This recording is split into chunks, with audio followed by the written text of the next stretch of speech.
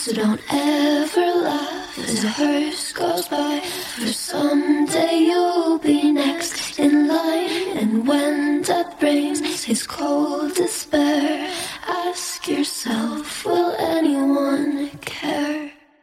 Macabre may not be suitable for all audiences. Listener discretion is advised. My voice is probably going to be not great this episode because Vegas is very dry. I don't know if you knew that.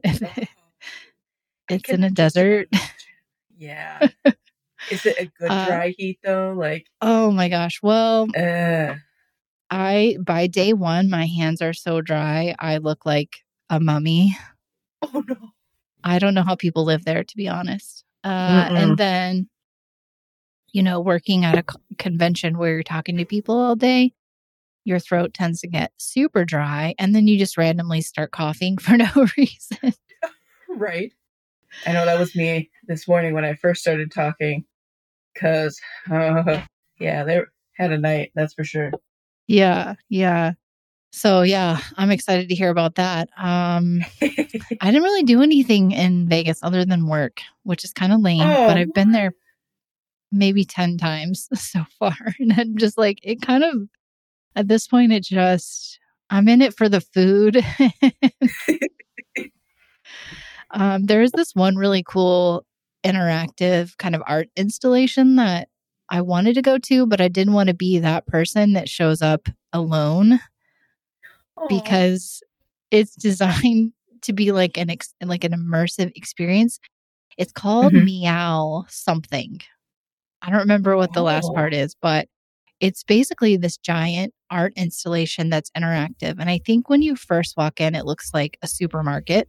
That's but cool. It's like, it's like all fake products and it's like floor to ceiling. But then there's all these like hidden passageways and hidden areas, and they want you to like explore and touch things and move things around. And it's a giant building, and every area is like a different, experience. But I didn't go. That's awesome. Next time, maybe. Next time, if I have someone with me, then I won't feel so weird about it. But just go in there and be like, I'm doing this. Yeah. Next time you really have to go and do stuff. Yeah. I mean, it's just, it's not as fun when you're by yourself. I totally get that. If I was by myself, I know I'm like, do it, but in the same time, I'd be like, I'd be going back to my hotel room. I pretty much was in my hotel room the whole time. I'm not going to lie. I ordered food. Nice.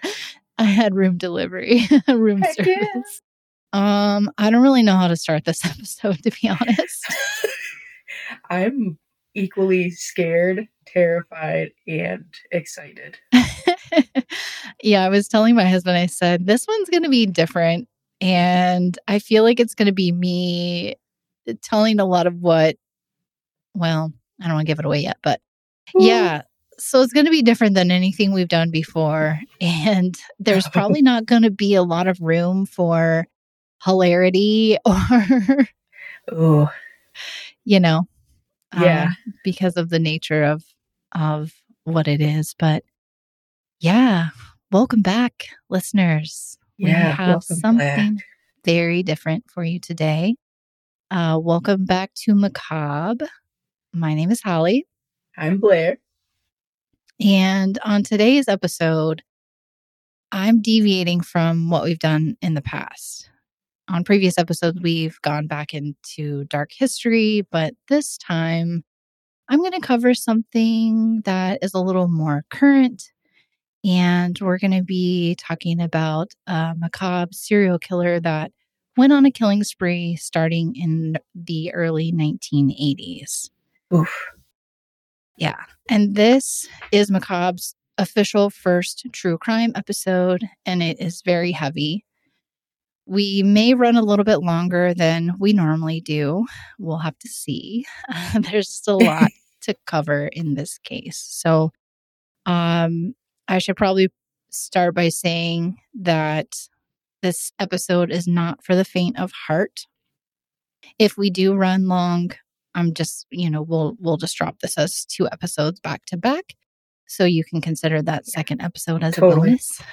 I want to preface this episode by saying that I am sensitive to the suffering of the victims and their surviving families and friends, as well as the only known survivor in this case.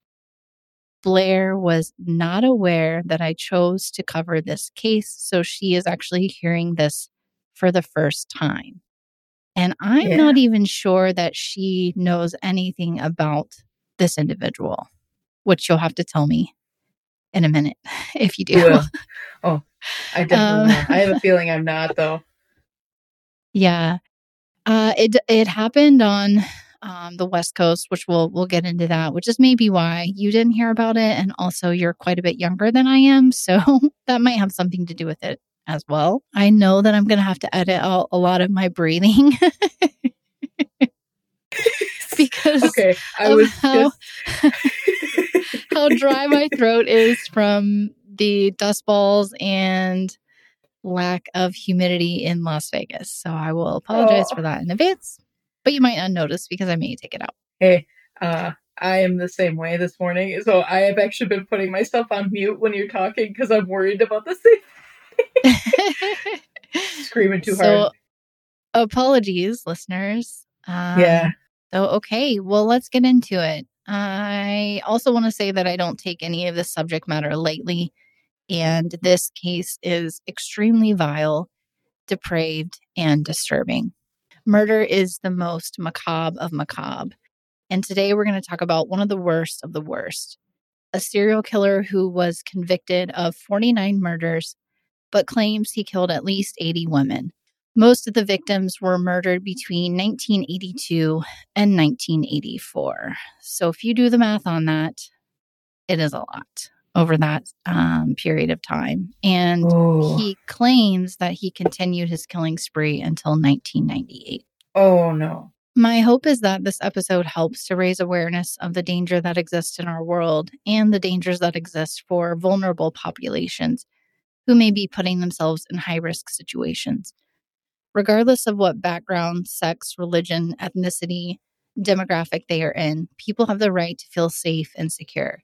No one deserves to be subjected to harm by another human being. I completely agree. With that being said, let's dig into episode G. On this episode, G is for Green River Killer, Gary Ridgway. Gary Ridgway sounds familiar, but not his nickname. So I'm very curious if I've actually heard anything about him before. We'll find out, I guess. Yeah, here we go. Yeah.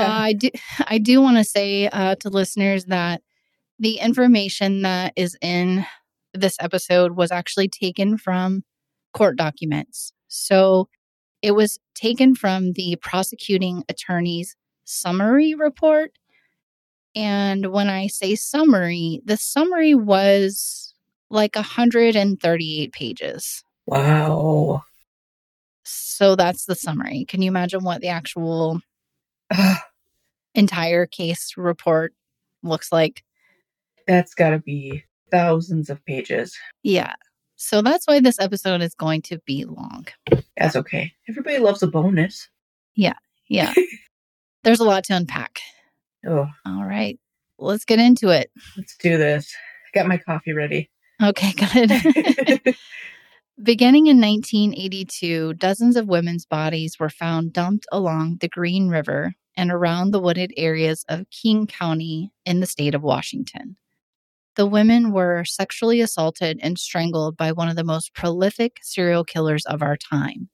The Green River Killer is notorious for dumping groups of bodies in the same area along the Green River, but sometimes he would discard the victims elsewhere in King County. Many of his victims were picked up on the Pacific Highway South outside of Seattle, Washington, which is a known area for sex workers. Most of his victims were vulnerable teenagers or runaways. He targeted these women for very specific reasons, which we'll uncover throughout this episode. What makes this case so heinous is not only the brutality and complete disregard for human life, the violation of the dead, but also the fact that for 2 decades, the Green River Killer's victims' cases remain unsolved, even though hundreds of witnesses were interviewed and thousands of items of physical evidence were obtained and reviewed by law enforcement, which is insane.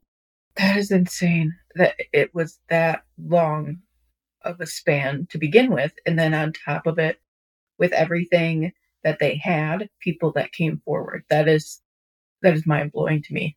Yeah, and we'll get into some of the reasons why. And that's what makes this case so interesting to me. And it's all about timing. You know what I mean? This time frame Right. made it more challenging, but we'll go into the finer details on that as well.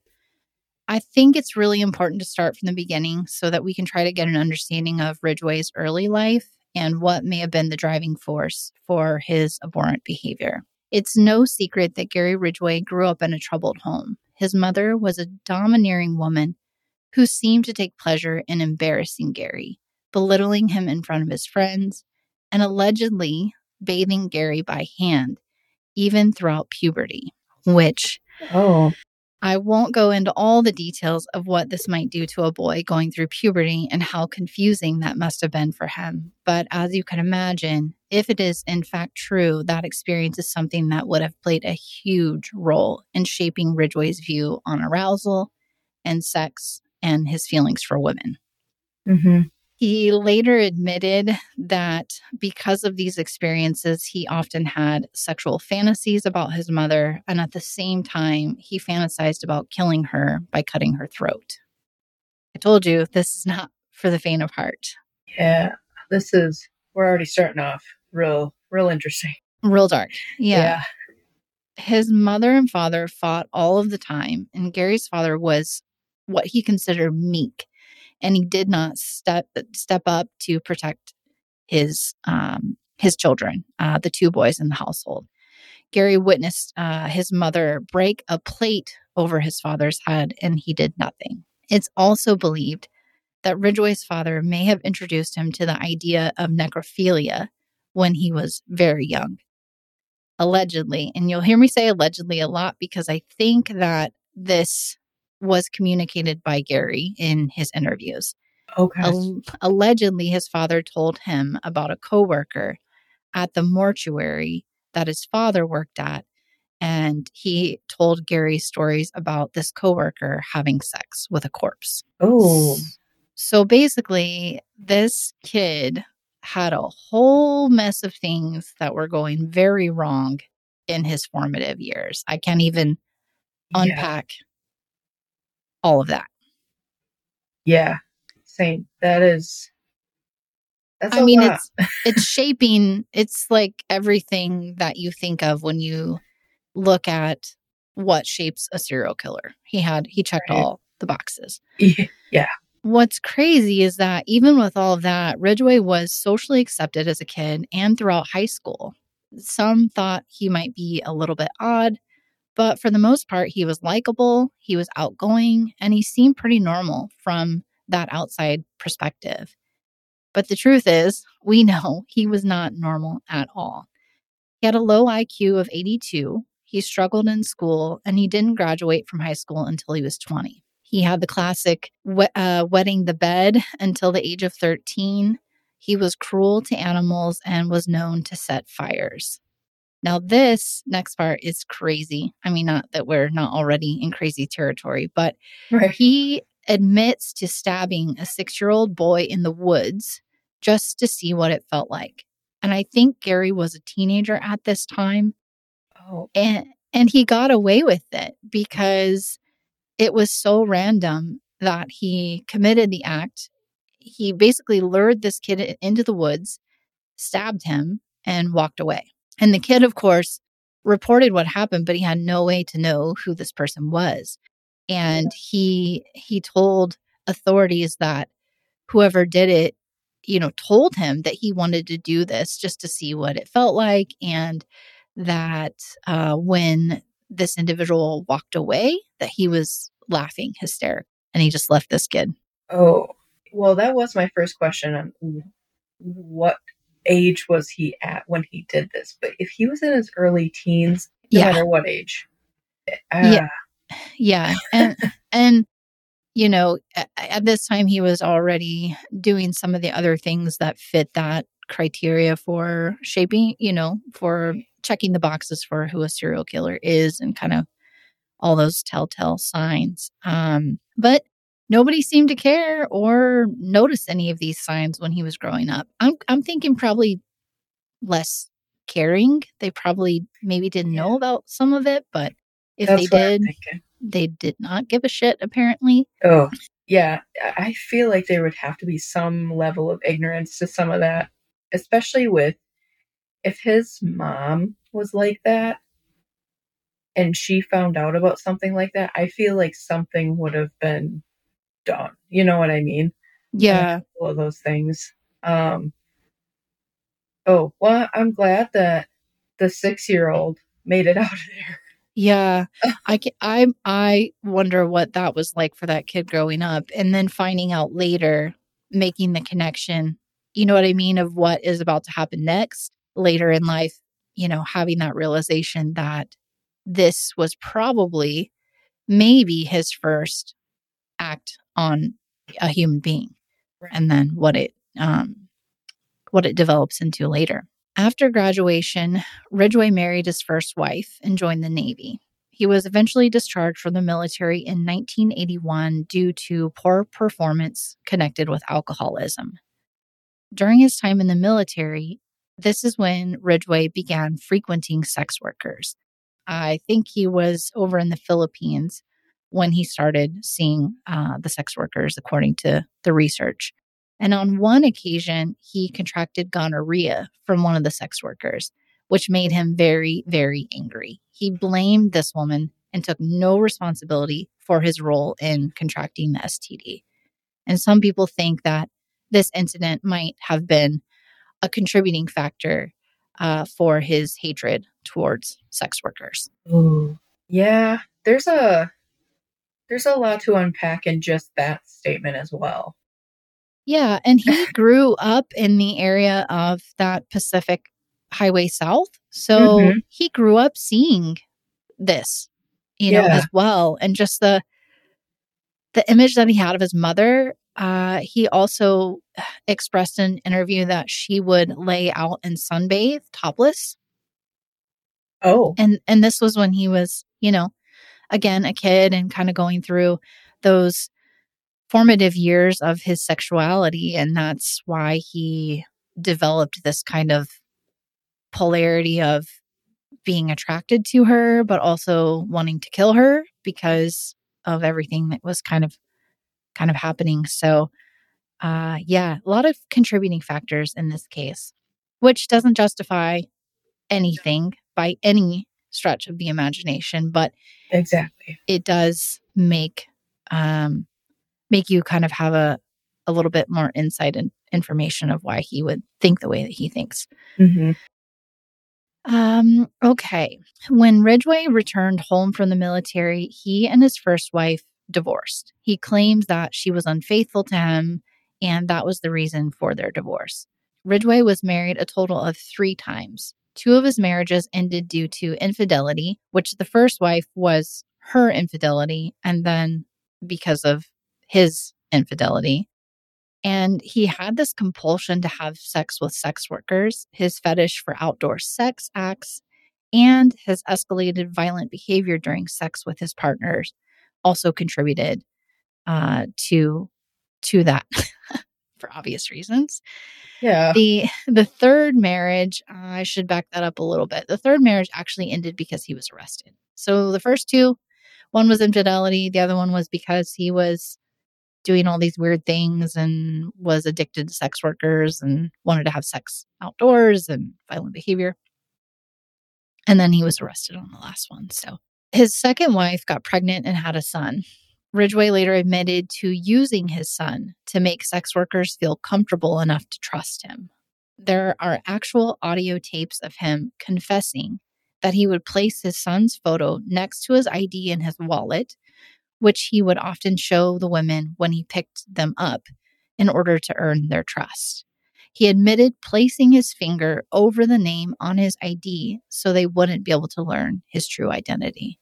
Oh, how? I have a lot of things I want to say right now. You feel free. Yeah, no, feel free to chime in.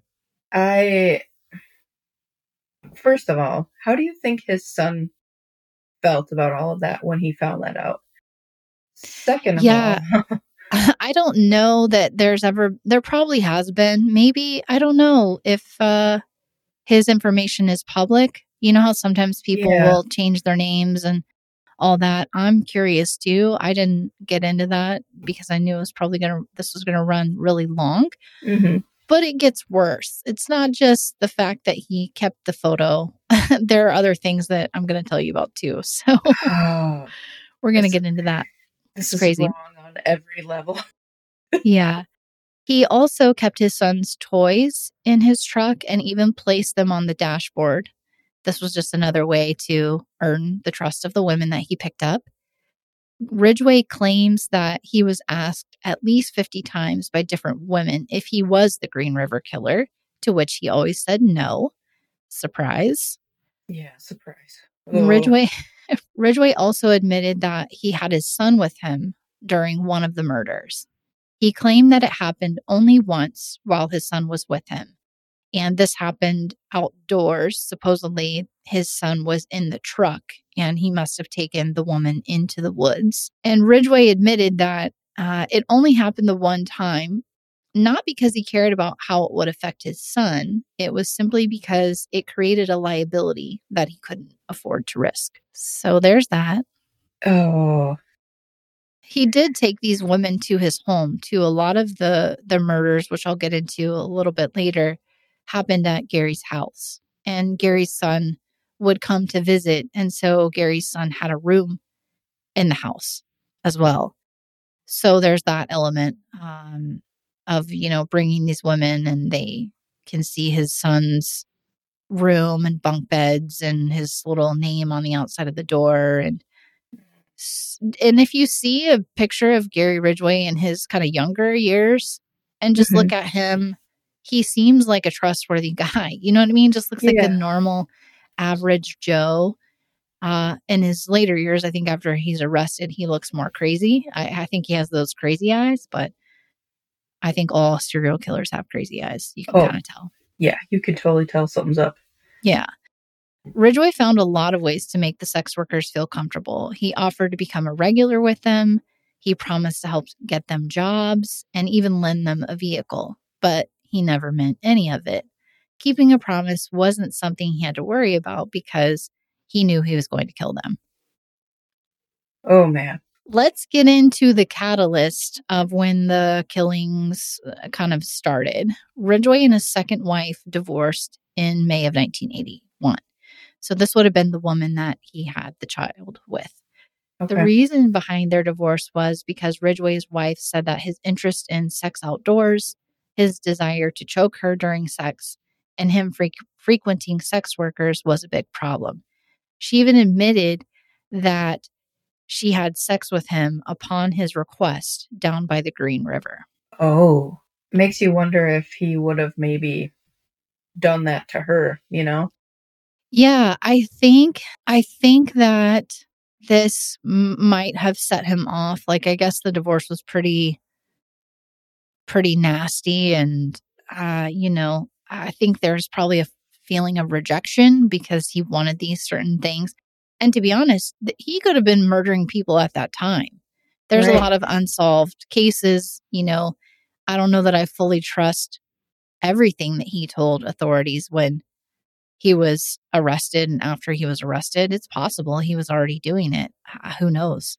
And he could have been taking her there as kind of like a weird fetish type thing. I don't know. But anyways, I can only speculate on that.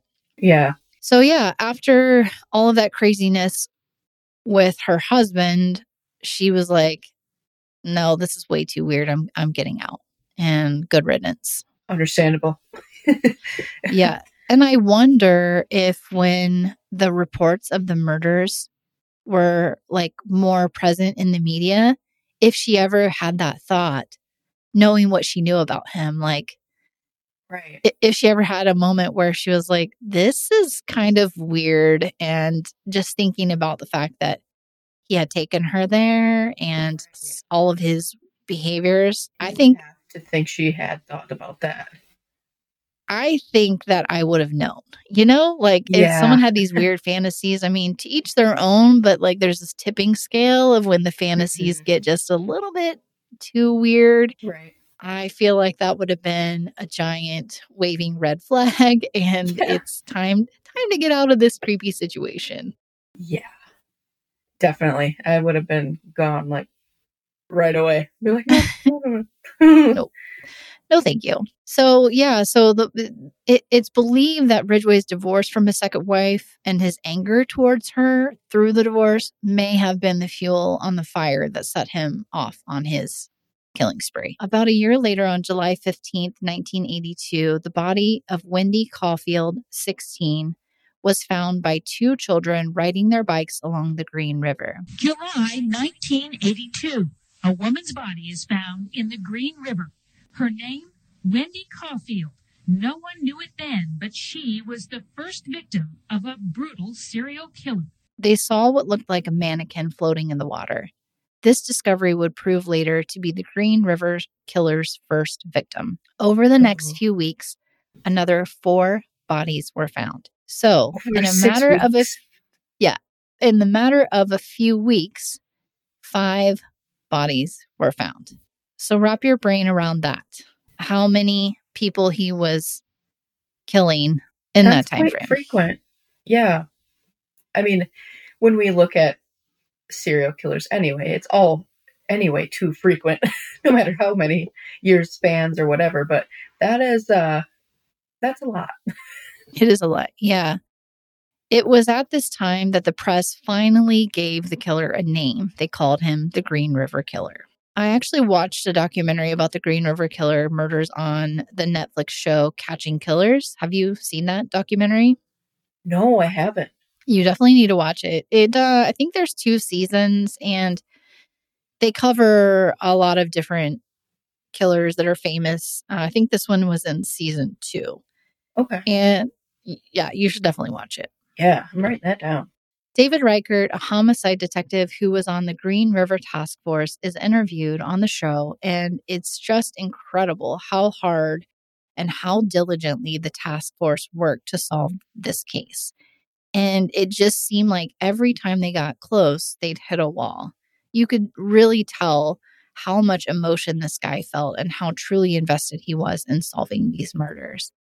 So yeah, for listeners, if you haven't seen it, I highly recommend watching that documentary on Netflix if you have the stomach for it. Yeah. I have to add it to the list because there's 2 seasons. Is it newer? I mean, did they have anything that has come out and I think I'm trying to think. I think they cover some of the more famous serial killers. I'm pretty sure they go into Eileen Wuornos, who is one of the more famous female serial killers. I think they touch on Bundy. I think there's the one that was like the sniper killer. I think that one's in there. Oh, okay. So I mean, I guess in the last 20 years, there's So I definitely have to check that out. So the first round of bodies we said were in July of 1982. Mm-hmm. And then on August 15th, 1982, 3 more bodies were found. Oh. So now I think we're up to 8, if my math is correct. Yeah. And they were Marcy Chapman, 31, was found in shallow water alongside the naked body of 17-year-old Cynthia Hines. And then nearby in the undergrowth lay the body of Opal Mills, 16. She was found with blue trousers knotted around her neck, her breasts were exposed, and she had bruises on her arms and legs. It was obvious that this location was a dumping ground for whomever was involved in the murders. And this will come into play at the very end. So just listeners, take note of these 3 bodies. The idea of someone using the same spot over and over again just blows my mind. I mean, how narcissistic and detached do you have to be to keep showing up at the same exact spot thinking no one is ever going to catch you? How many times can you risk fate without getting caught? So that's another, I think, classic serial killer narcissism. And Mhm. at this point, he's gotten, what do we say, 8 people? 8. Well, and such a short amount of time to be dumping it in the same place too. It's like, really? Once you get away with it once, I think you're still a little probably like cautious, but then the second and third time, you're probably a little bit more bold. What's crazy about this particular incident is he was almost caught. Detective David Reichert was one of the first authorities to arrive at the scene. Reichert later discovered that he had arrived at the scene on August 15th, just 45 minutes after the killer had left the area. What? So he was less than an hour behind Gary Ridgway. Oh. So close. Oh. And sadly, Gary Ridgway wouldn't be caught for another 20 plus years. That is insane.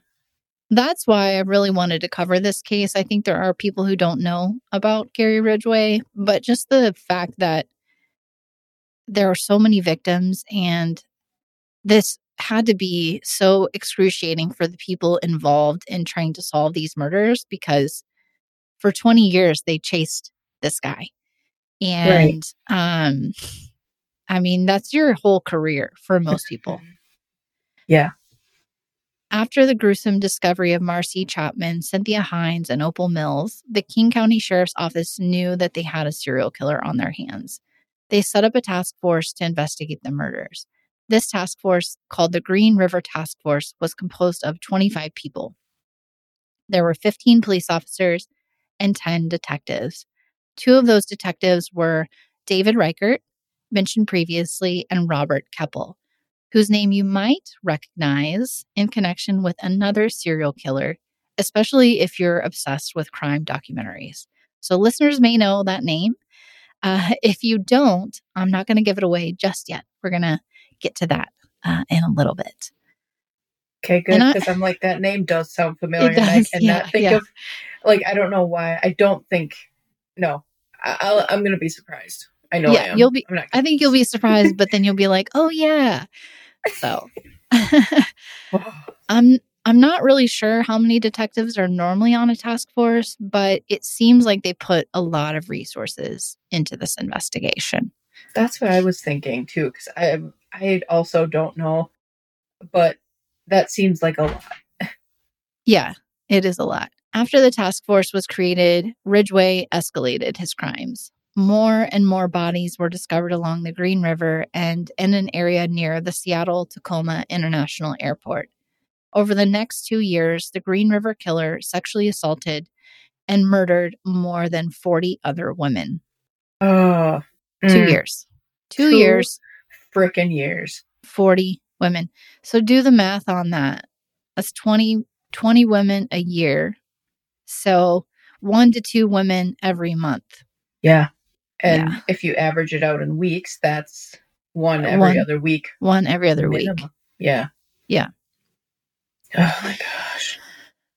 On April 30th, 1983, Ridgway became a suspect after a man reported to the police that Ridgway's truck appeared similar to the one he had seen Marie Malvar, age 18, get into on the night she disappeared. The witness described the man inside the truck in general terms as having dark hair and between his late 30s and 40s. Ridgway was questioned by the police 4 days later at his home.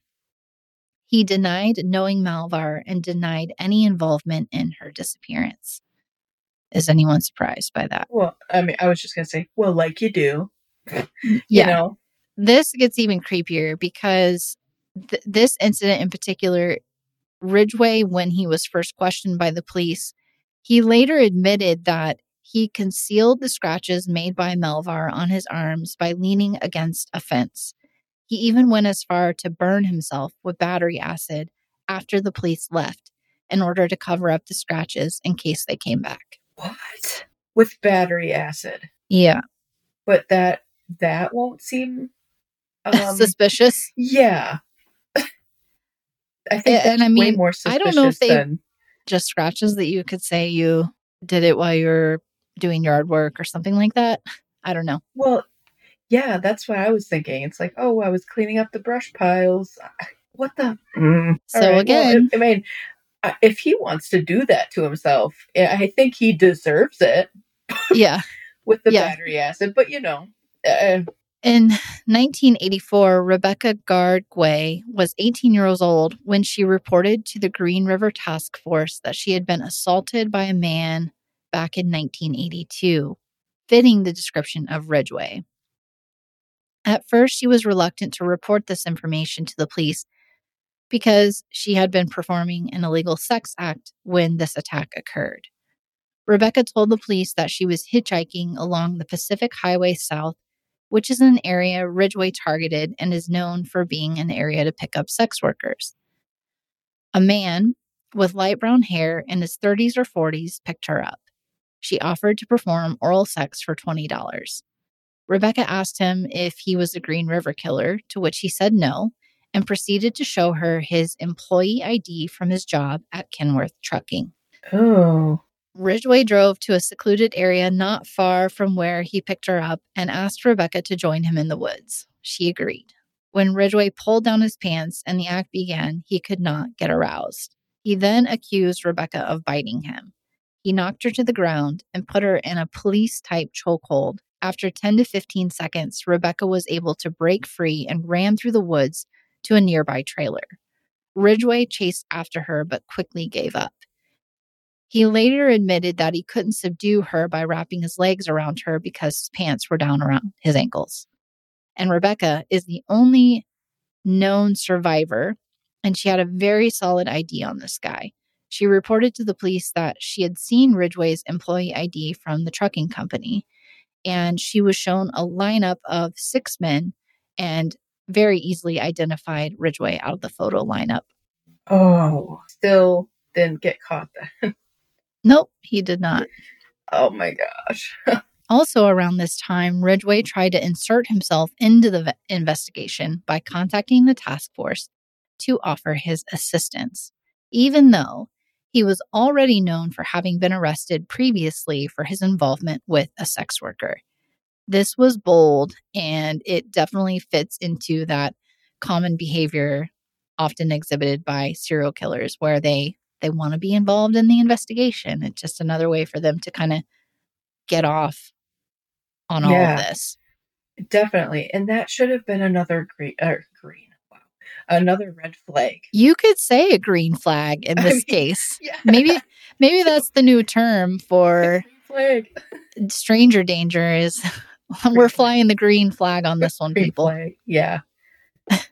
Because, I mean, how could they have been like, oh, yeah, well, he fits the bill, and now he's trying to help out? I mean, wouldn't that have been the big wee-woo button? Like, whoa, we need to look into this dude. Yeah, more. And I think they honestly probably had that in the back of their minds the whole time, but there was just nothing that they could do, really, no substantial way to connect this guy to these crimes other than, yeah, he likes sex workers, yeah, he got arrested, yeah, he kind of looks like that guy, but they keep saying this guy has brown hair, they don't have a plate number or anything like that, so. Right. And then, of course, because he fits such an average description of a person, it's just like, oh, come on. Yeah, totally. Ridgway was questioned multiple times throughout the investigation. Police said that he was, for the most part, cooperative, and he even admitted to, quote, seeing prostitutes, including at least one of the missing victims. He also admitted to, quote, dating one prostitute, who we now know as Rebecca Ridgway, the person that got away. And he even told the police officers that she bit him during a sex act. Huh. So after this new connection was made, Ridgway was asked to take a lie detector test, and he passed with flying colors. What? When he was asked if he had killed any of the women, he passed the lie detector test. How do you... I don't know. I mean, I know they say they're unreliable, but right. I really think that when you're dealing with and I want to say sociopath, but I sometimes get that mixed up with psychopath, regardless, Mhm. it's whatever definition he fits the category of. Right. I think they just, because they can shut that emotion down, you know, it measures your heart rate and your breathing and all Right. those kinds of things.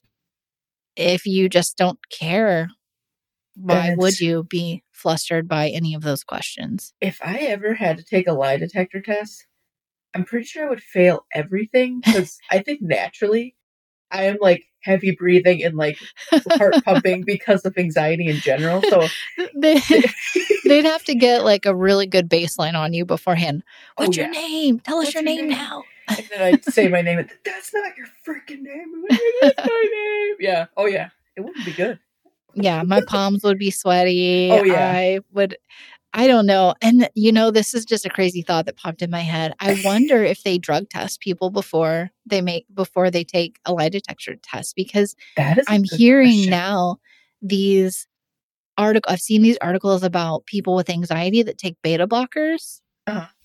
and the beta blockers like slow your heart rate down. Yeah, that's a really good question. So I'm curious if anyone knows about that process, maybe send us an Yeah. email or a comment or something, because I am just wondering what all is involved with the lie detector. Like, what exactly are you looking for? And do we drug test these people? Mm-hmm. Just curious. Yeah, I'm curious too. I mean, oh God, Now, we were just talking about sweaty palms. I have fucking sweaty palms right now. I'm not doing anything. I do too. Like, for whatever reason, my right hand is a lot more sweaty than my left hand. I don't know why, but I'm glad it's not just me. Yeah, no, maybe it's this episode is really intense, so maybe that's what it is. It could be. Yeah, I'm like on the edge of my seat as well, so you might Same. hear me closer to the mic than normal. So back to this craziness surrounding Rebecca. This is one thing that I can't wrap my mind around. For whatever reason, when she went to the police and picked this guy out of the lineup, she didn't press charges. She didn't pursue this any further. It was dead at this point. And the only logical thought that I have is that maybe she just didn't want her name to be in the public and known as a prostitute. That's really the only logic that I can come up with. I could definitely see that. And I mean, of course, there's a lot of things that go along with reporting things like that. But at that point, because she already went to the cops about it. And why if you have gotten to that point of courage to bring this up, why would you not pursue it further? Because you've already done it. I mean, you're already there. You know what I mean? You've already done Yeah. it, but not only that, you know the body count at this point. Yeah, exactly. And I think a lot of those women, and I don't know for sure, but I feel like sex workers, it seems like a lot of them kind of know each other, and they keep kind of a community of trying to keep each other safe. Mm-hmm. And so there's that, you know, like you kind of know Right. that this guy is targeting people who might be in your network. But I don't know. I can't speak for this person. And I just wonder if it had been taken a little bit further, maybe they could have gotten him arrested at least, and then but again, they didn't really have enough physical evidence or anything to connect him to the crimes. So I don't know that it could have Right. gone further, to be honest. Exactly. It's such They could have just put a car on him or something, like right. you know, like what do you call that? Like a private investigator or something, just to watch Yeah. this guy, you know?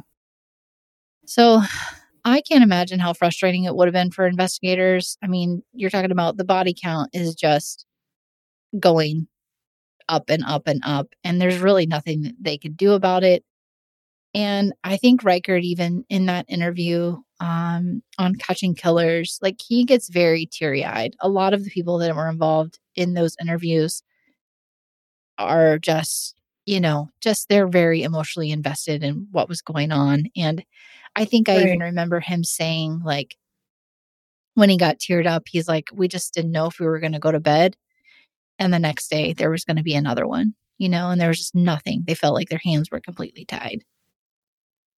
And that's horrible to basically spend a big chunk of your career with that. I mean, not just this case, but in other cases too. It's like when you're trying so hard to get to the bottom of this, to make this stop, and at what point do you just feel so defeated, like, I'm going to quit the task force? Because, you have one job. You have one job. Your job is to catch these guys. Exactly. And I think just knowing the interviews and like these incidents of this person coming forward and the witness saying they identified a truck that looks like Gary Ridgway's and saw this girl get into the truck and just all these things. Like you're like, I know this is the guy, Yeah, right. I know this is the person.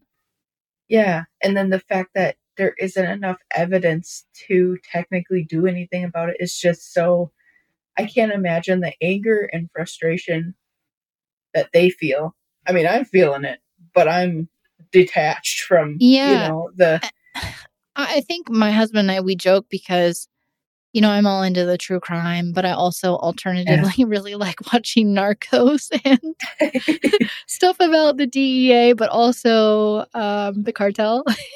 He's like, I think you could have been a detective or you could have been a cartel boss in another life. I'm just fascinated by all this, but it's fascinating. And also, if you haven't watched Narcos, definitely give that show. Definitely check Narcos out. Yeah, I haven't.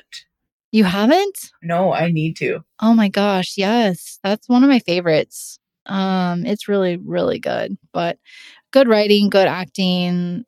And then, of course, the first season is all about Pablo Escobar. And the guy that plays Pablo his performance is, it's amazing. But I digress. I'm writing it down.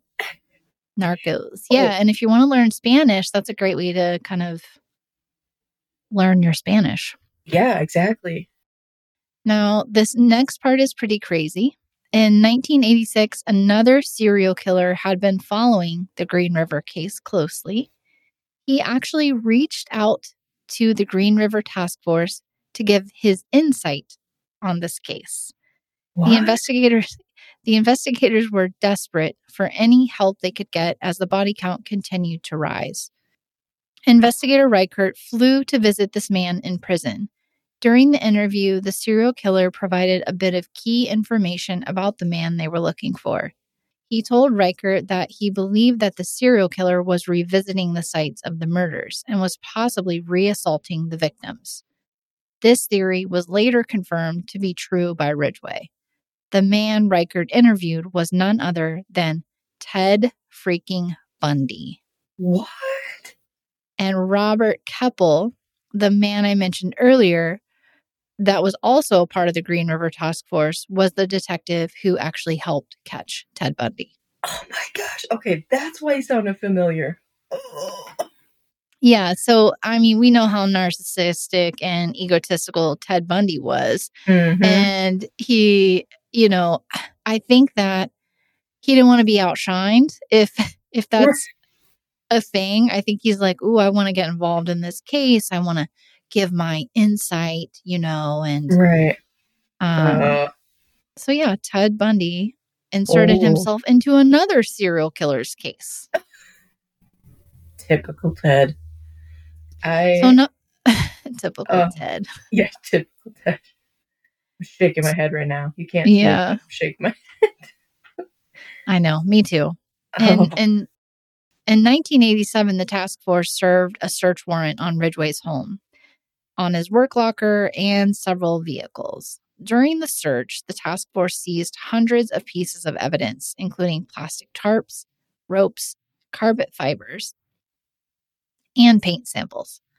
Only one item would prove significant: a saliva sample taken from Ridgway during the execution of the warrant. Unfortunately, its significance wouldn't come to light until 2001. Ridgway didn't keep any mementos at his home, but he did take items like jewelry to his workplace and often left them out where his female coworkers would find them, which this is kind of crazy, but he said he took pleasure in seeing the women wearing the items as they walked around his work. I was like, wait a minute. So these women were seeing just random jewelry around the workplace, and they're like, oh, I'm just going to wear this around. This is like, how do you even... Who does that? Yeah. No. And then can you imagine later when they found out? I can't even imagine. Well, oh, look, free jewelry. Oh, I mean, first you're a thief. Yeah. And then you're wearing a victim of a serial killer's stuff. Yeah. But yeah, Gary Ridgway was messed up. He was, obviously he was messed up. And not only did he do that, but he liked to mess with the authorities a little bit. And he would do things like leave cigarette butts at the scene of the crime or gum wrappers. And you're like, what does that matter? Well, he didn't smoke or chew gum. So just another way to like throw investigators off track because he didn't do either of those things. What the heck? So they're probably looking for a guy, who smokes cigarettes. And he clearly did not. And again, here we are. The authorities didn't have enough physical evidence to link Ridgway back to the victims. Another 14 years would pass before any connection between Ridgway and his victims could be made. At one point during the investigation, the task force was completely disbanded due to a lack of progress in solving the case. And it wouldn't come back together until 1997, which Detective Reichart, the original lead detective, was now the acting sheriff. So he got a promotion and he was like, I can't let this case die. So he brought like a small team back together to try to finally put an identity on who the person was that was responsible. And now we're a little bit further ahead in time. So 1997, they have that small group working on the case again. And in 2001, advances in DNA testing allowed investigators to re-examine the physical evidence obtained across the years that the Green River Killer had been active. So finally. And the DNA evidence was processed for 3 of the victims. Do you remember the 3 victims that I told you to keep in mind? Yes. The 3 ladies that were found close to each other, all of them were able to be directly linked to the saliva sample Ridgway provided in 1987. Oh, karma's coming. Yeah, karma. Thank God they were able to get a sample from him back then, even though DNA wasn't wasn't a thing at that time. They originally took the sample to try to come up with a blood type, but it didn't work. So they didn't have the information they needed, and there were no profiles or databases to be able to search or compare. They didn't even have computers that early on. Everything was done on paper or carbon copies. Could you imagine trying to sort, categorize, and sift through 10,000 tips, thousands of pieces of evidence without the use of a computer? I can't imagine. That's like a whole lifetime of work. Yeah. And the one guy that was on the task force, he was retired at this point. And he came back as a volunteer just to be the guy who was going through all of this evidence. Good guy. Good for you, dude. Yeah. And that's in that documentary I was telling about. And it would have been so frustrating to not have answers and just constantly be, to be wondering if they were going to find another body over the span of 20 some years. Right. And finally, on November 30th, 2001, Ridgway was arrested as he was leaving work at the Kenworth plant. Oh. Finally. On December 5th, Ridgway was charged with 4 counts of aggravated murder by the King County prosecuting attorney in the case of Carol Christensen, Cynthia Hines, Marcia Chapman, and Opal Mills. In 3 of the 4 counts, DNA evidence linked Ridgway to the victims.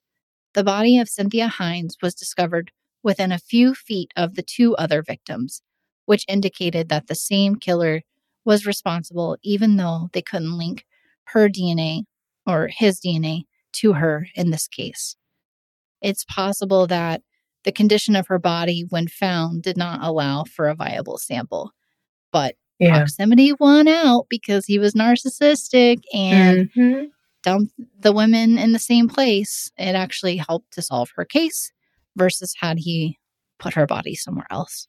So, in 2003, Ridgway pleaded guilty to 49 murders, although that number is thought to be much higher, with some victims still being identified to this day.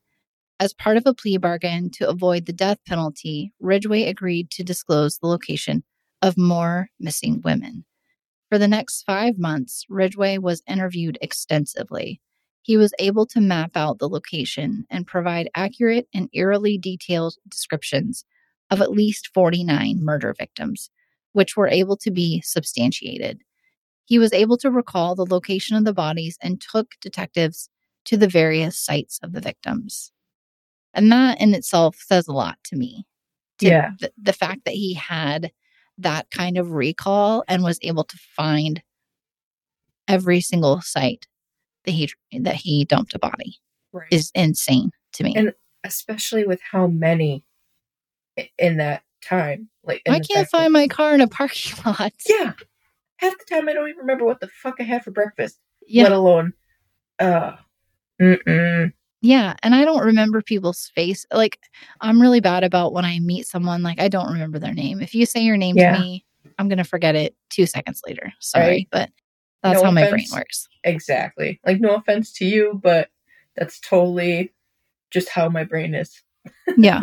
And because he cooperated, he received a sentence of life without parole instead of the death penalty. I'm shrugging my shoulders. Yeah, I'm shaking my head. He later stated that the women that he killed were easy targets and that, hold on a second. I have a clip for you. I'm going to read you this. No, I think I want to play you the clip first. Okay. What should I do? Should I read it or should I play the clip first? Let me read it first and then I'll play the clip. Sound good? Yeah. Okay. Because he cooperated, he received a sentence of life without parole instead of the death penalty. He later stated that the women that he killed were easy targets and that no one would miss them. Because they were sex workers and runaways, he believed that he could kill as many as he wanted to and no one would miss them.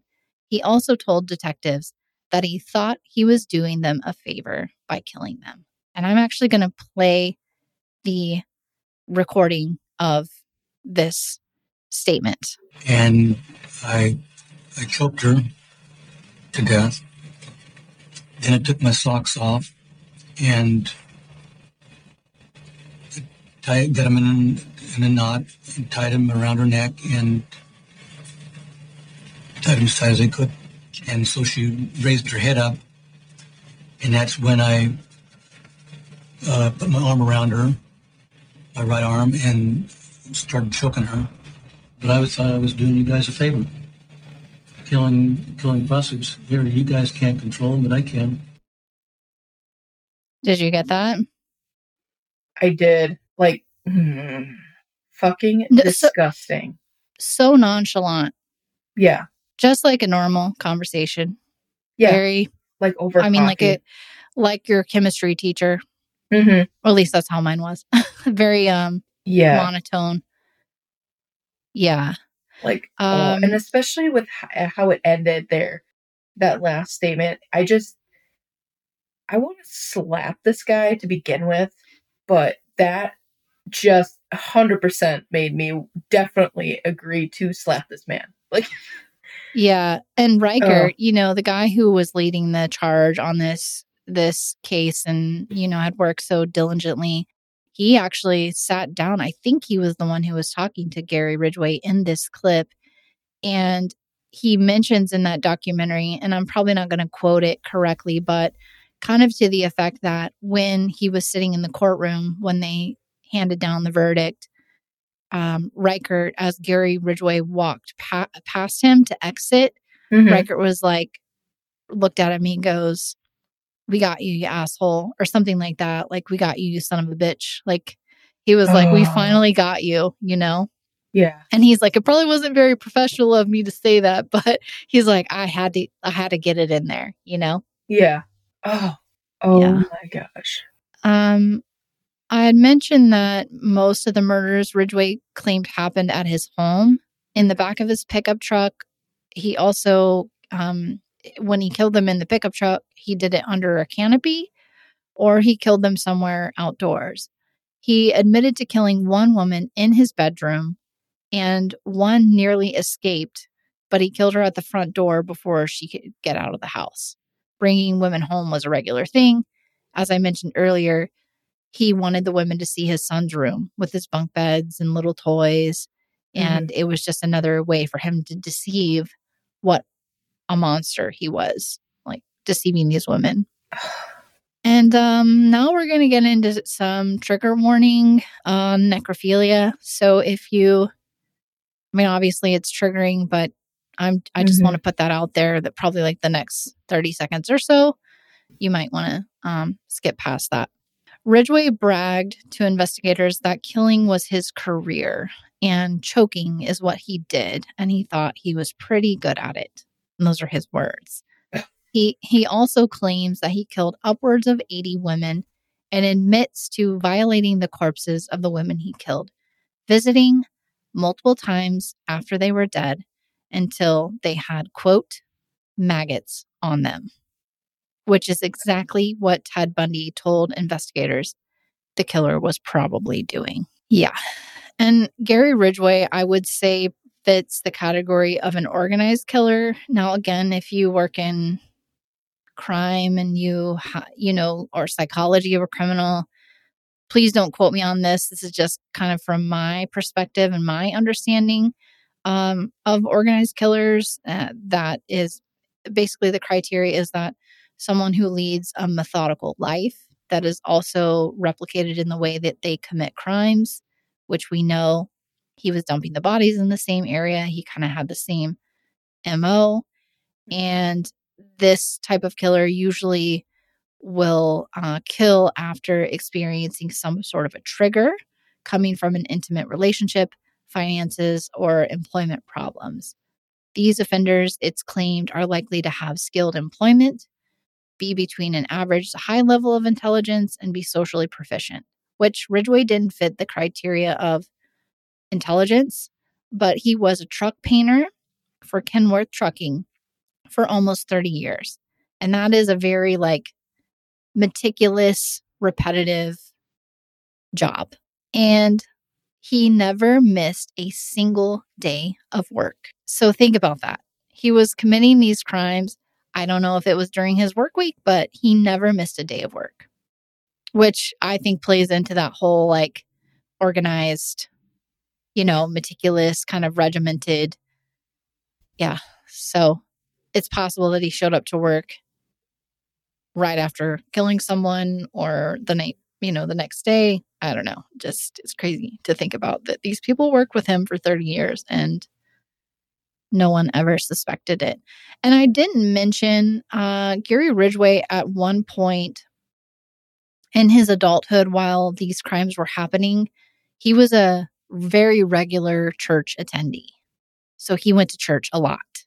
And some of the reports say that he was kind of obsessive about it, which again, total classic serial killer trait to be obsessive with something.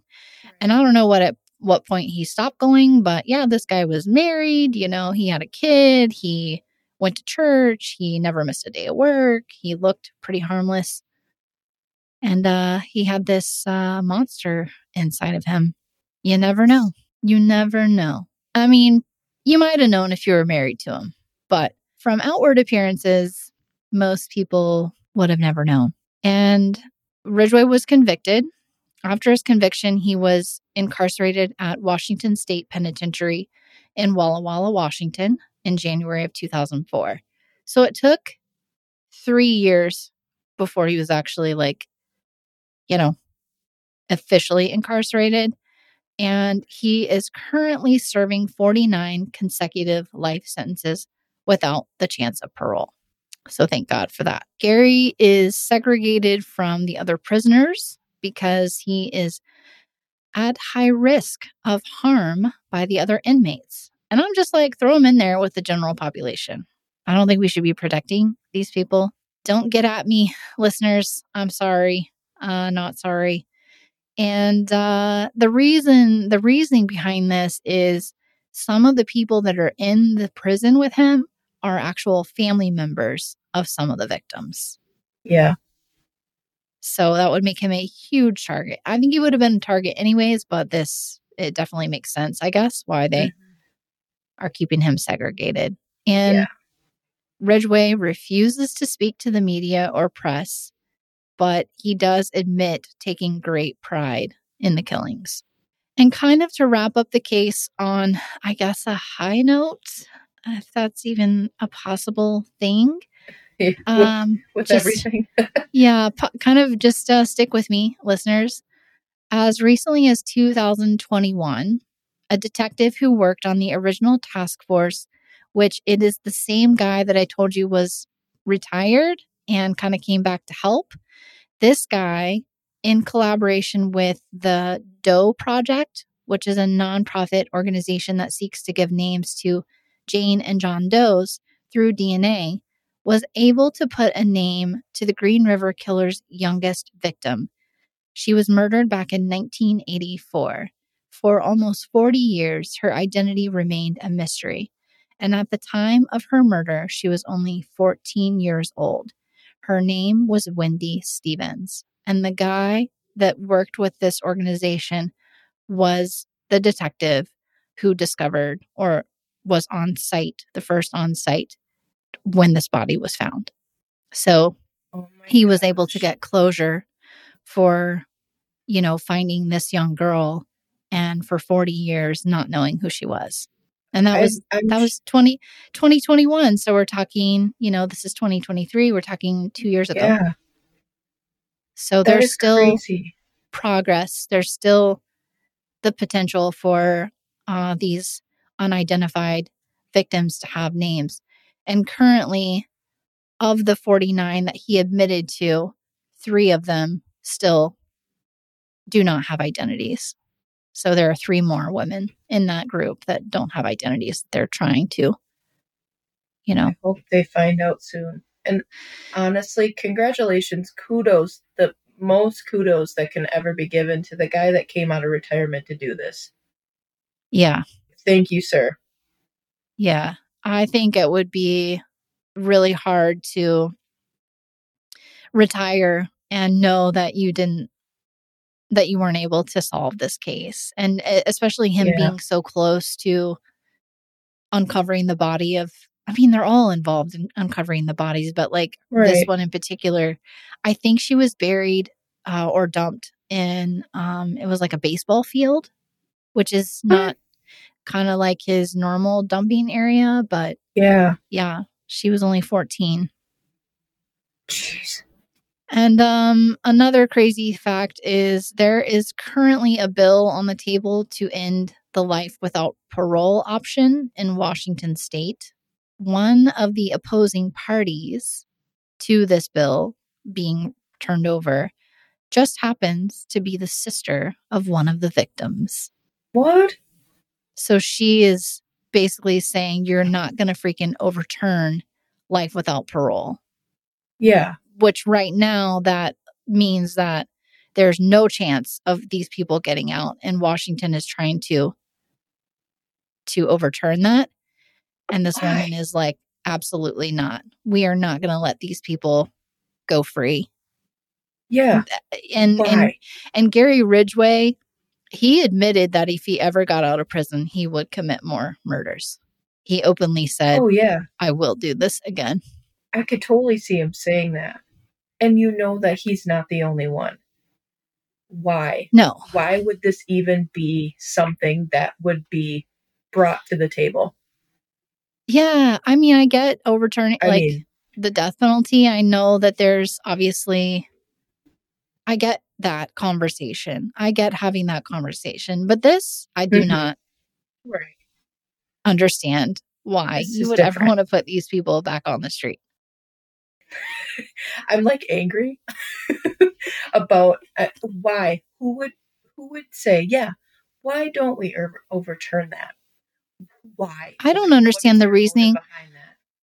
Only money, maybe. I heard a rumor Yeah. once that it costs like enough to put someone through college or more, maybe multiple times, for what expense it is to keep these guys in prison their entire lives. I mean, think about it. The food, the cost for paying the guards and the staff and medical care, and Yeah. it doesn't add up, in my opinion. I agree. I feel like it's probably purely a financial thing, if I'm being honest. I think that's probably what it boils down to, is money. I could see that, which I'm sorry, but if we're getting so greedy and desperate for money at this point that you are willing to bring that to the table as a viable option for saving money, how dare you? Like, who do you think you are? Clearly, you've never had to go through something like this. And I think that needs to be addressed. And I think that moral tests need to be taken before bringing shit You're like this in. to the table. Yeah. Well, and thank God that, it's terrible to say this, but the person who is in a political position to oppose this bill, she's the sister of one of the victims. And who better could you have in opposition than someone who is closely connected to one of the victims? I agree. Unfortunately, there is a clause in Gary Ridgway's sentencing that does say he will never, ever get out of prison. So even if they were to overturn this for whatever reason, that clause prevents him from ever seeing the light of day. I'm glad. Yeah. If you're not going to learn, I mean, there is no excuse, even for what kind of childhood you had. There is no excuse for turning into something like that. And the fact that you are in a position where you are in prison for something like this that you have done, and you are still willing to go out there after how many years to do the same thing. There's no hope for you. None. Absolutely none. None. And that's a wrap, folks. That is a wrap on G is for Green River Killer. And I think we might have been able to present this as one episode, it seems like. We'll look at that. But yeah, so that's a wrap on our first official true crime episode. And as always, if you want to get in touch with us or find us, we are at we have some we actually have Facebook group, right? Under Macabre Podcast. The website is Macabre Pod, and you can actually even subscribe on the website to kind of get notifications from us. There's also the ability to leave a recording for us, a speak pipe, if you will, and it allows you to record for up to 5 minutes. So if you have any stories you want to share, Macabre Hometown, or Hometown Macabre, I should say, or just topics you want us to cover, we'd love to hear from you. Please and do. then what else do we have? We actually have an email as well that you can reach out to us, and that would be thatsomacabre@gmail.com. Yes, ma'am. And then we also have the Instagram, right? We do. That's the Macabre Pod, right? Yes. Macabre Pod. Macabre It's hard for me to keep Instagram. all of that straight. I know. I'm finally just trying to remember everything that we have. The episodes before this, you're like, yeah, where we got it? I'm like, oh, and then I freeze up because I'm like, we have a lot, and now I'm like, I don't remember what they are, but yeah, I think eventually we'll get it straightened out. But there's, I think, the Macabre, that name itself is I think it's probably in a lot of podcasts on Apple Podcasts, maybe not so much on Spotify. But yeah, if by this point you are listening to the podcast on Apple, it would be amazing for us as new podcasters if you could leave a stellar review. A 5-star review would be amazing with a comment. We want to hear what you think about the show. If for some reason we don't live up to your expectations, we also want to hear from you. But if you could shoot us an email and let us know what we could do to earn your 5-star review, that's even better. Because as you know, with Apple specifically, for new podcasters, there's the potential to get on like the top 200 list, and that puts you in a more visible place for other people to find the podcast. Yep. So that would help us out tremendously, and we would love you forever. Absolutely. We really want your honesty because obviously we're new to this and we definitely want to grow. We want to do what we can for you. So please let us know. Be honest, but be gentle and respectful. And also to satisfy those earworms. Oh, heck yeah. Heck yeah. And Blair, what do we have coming up next? We have the letter H. H for Henry and his wives. Ooh. Yeah, I know a little bit about that, but not a lot. So I'm keeping out of the files. I'm not cheating. Well, you're probably gonna be. It is like the Real Housewives of Henry VIII. To be honest, there's a lot to unpack. There's a lot.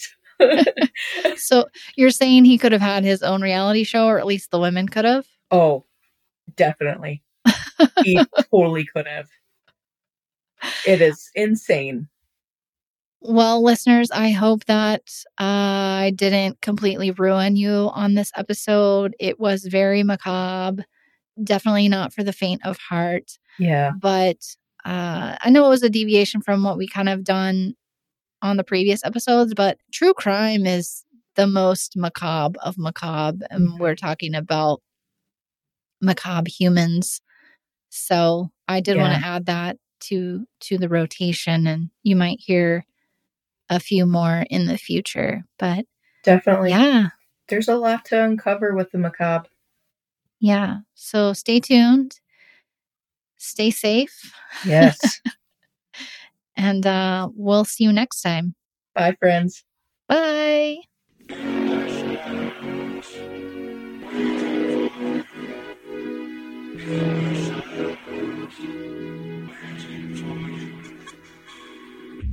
Evacuate him to the morgue with the immediate.